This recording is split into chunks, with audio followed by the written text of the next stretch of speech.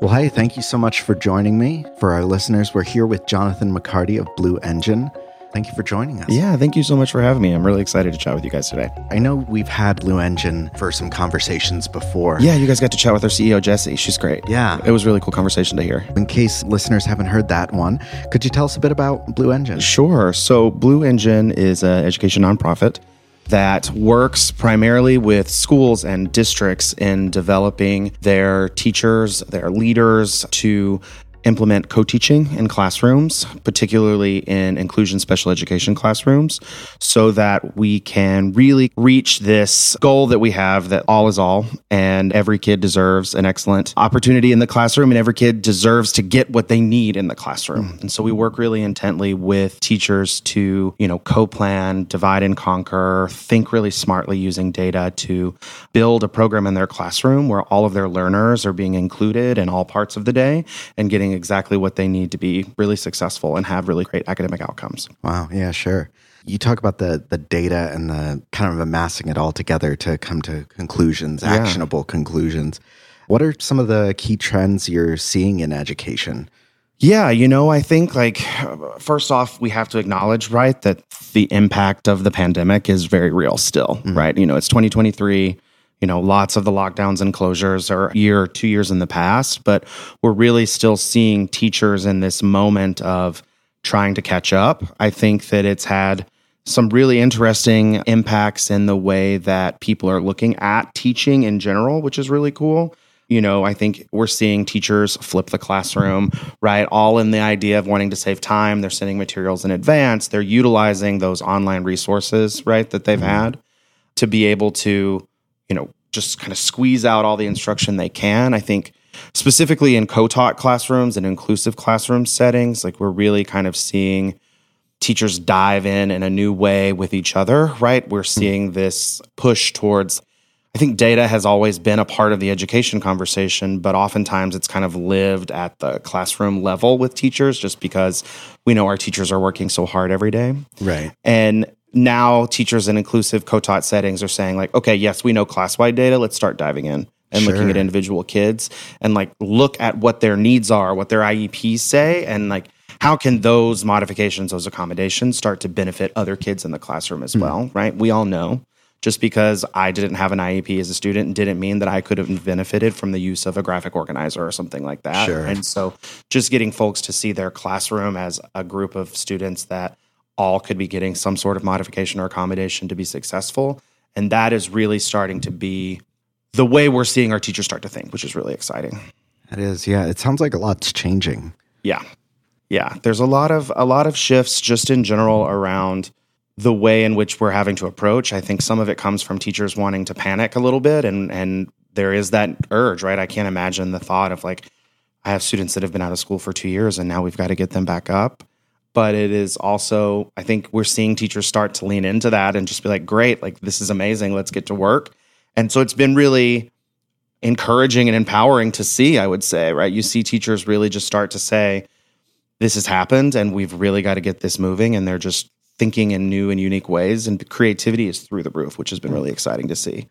Along those lines, what resources and supports are you seeing really work right now? Yeah, I think first and foremost, is high quality instructional materials in schools, in classrooms, right? I think having a research-based foundation from which you are working from is just going to it takes a load off a teacher, right? When I was a teacher in a classroom, we didn't really have, HQIM was not a term that people used, but I had to build everything from scratch. It's the amount of time that it took me to craft and create something that may or may not been correct, right? Because I was trying to figure it out on my own.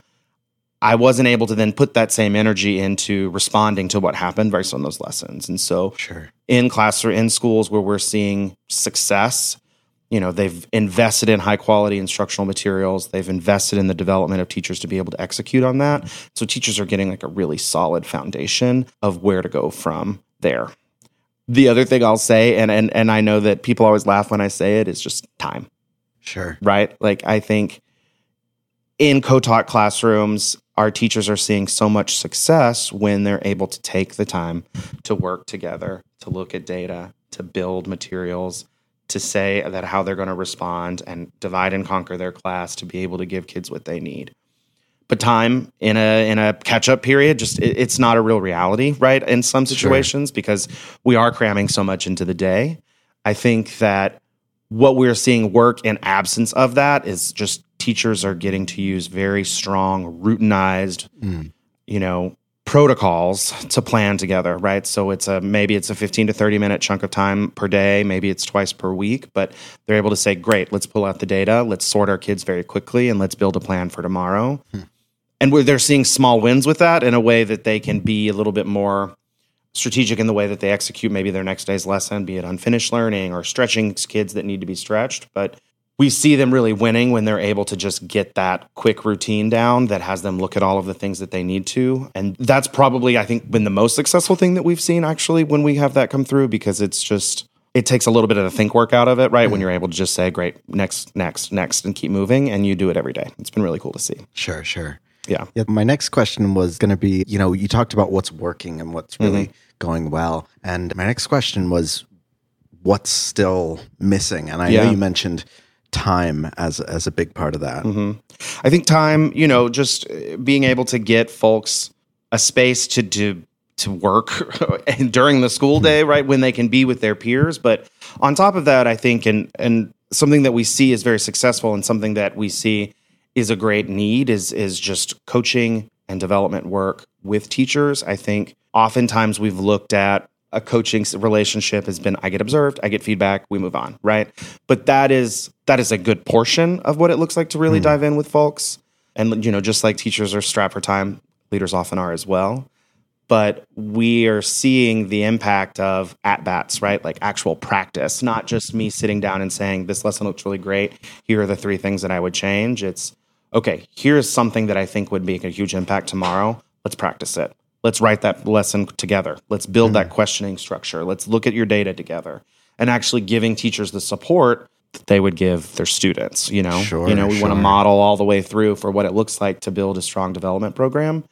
And in situations where that is not happening, you're just not seeing the impact. And teachers are often feeling like, I don't know what's next. What am I supposed to do?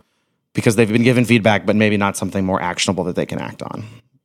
Yeah. I love that idea of administrators or principals or whatever modeling the same sort of relationship with teachers as those teachers would have with their students. That's wonderful.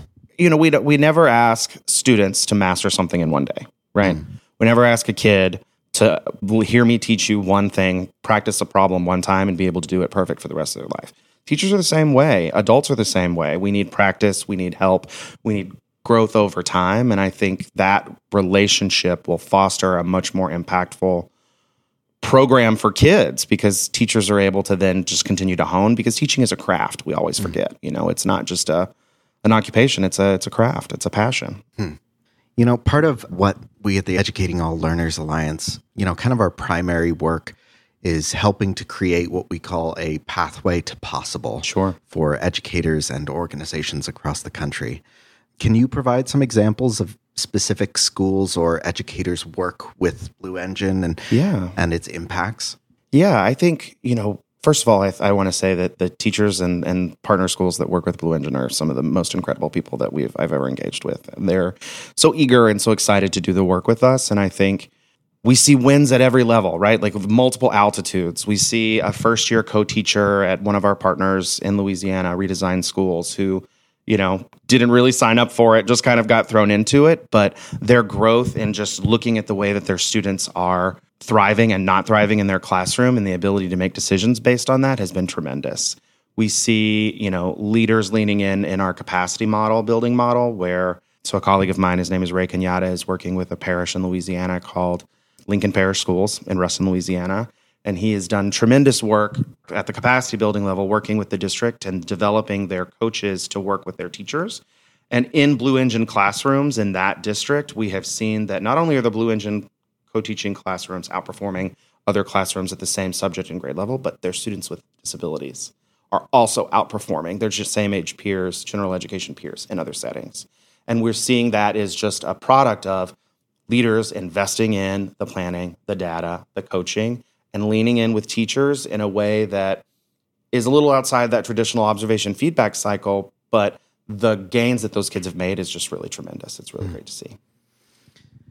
What do you see as sort of the long-term impact, or even the short-term impact of the work that Blue Engine is doing, the work that ELA is doing in giving all students and all teachers really access to a much better learning environment?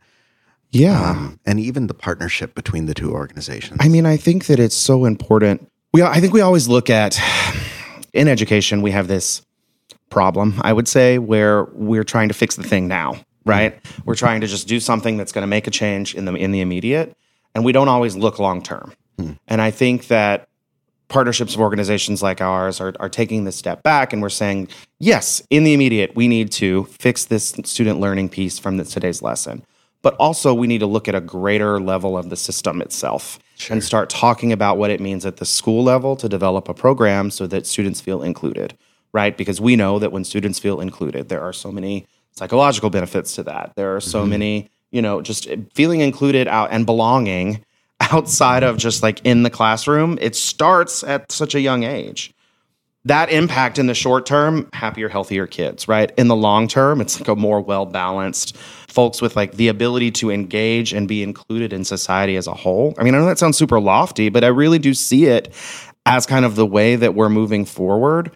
Outcomes are tied to inputs, right? And if we input time, energy, solutions into now our children who need us more than ever in these times, and think strategically with partner organizations like ELA, like Blue Engine, to develop those programs to keep them included in the classroom, to help them to feel like they belong and that their education is for them. Imagine how that translates down the line into their own children, or maybe they want to come back and be a teacher themselves. And you and I both know that we have a need for many new teachers and folks that are feeling empowered about this work. And I just think I get excited about it. You can kind of tell I'm rambling a little bit, but I just think the sky's the limit, and it starts here, right? It starts with thinking about ensuring that every individual child is given what they need. And when that happens, kind of the opportunities are endless for them. Well, Jonathan, I've enjoyed talking to you about what Blue Engine's up to.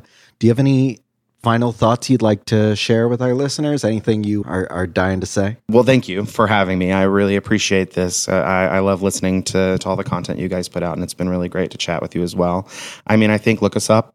We are always looking for new and exciting places to engage with districts and teachers. And so please reach out to us if something I've said or you've heard from us sounds great. And, keep thinking and leading towards classrooms being an inclusive place for every kid. You can't underscore that enough. It's just the wave of the future that we need to be investing in. Wonderful. That's a great note to end on. Yeah. You can find Blue Engine at blueengine.org. Thank you so much, Jonathan. Thank you.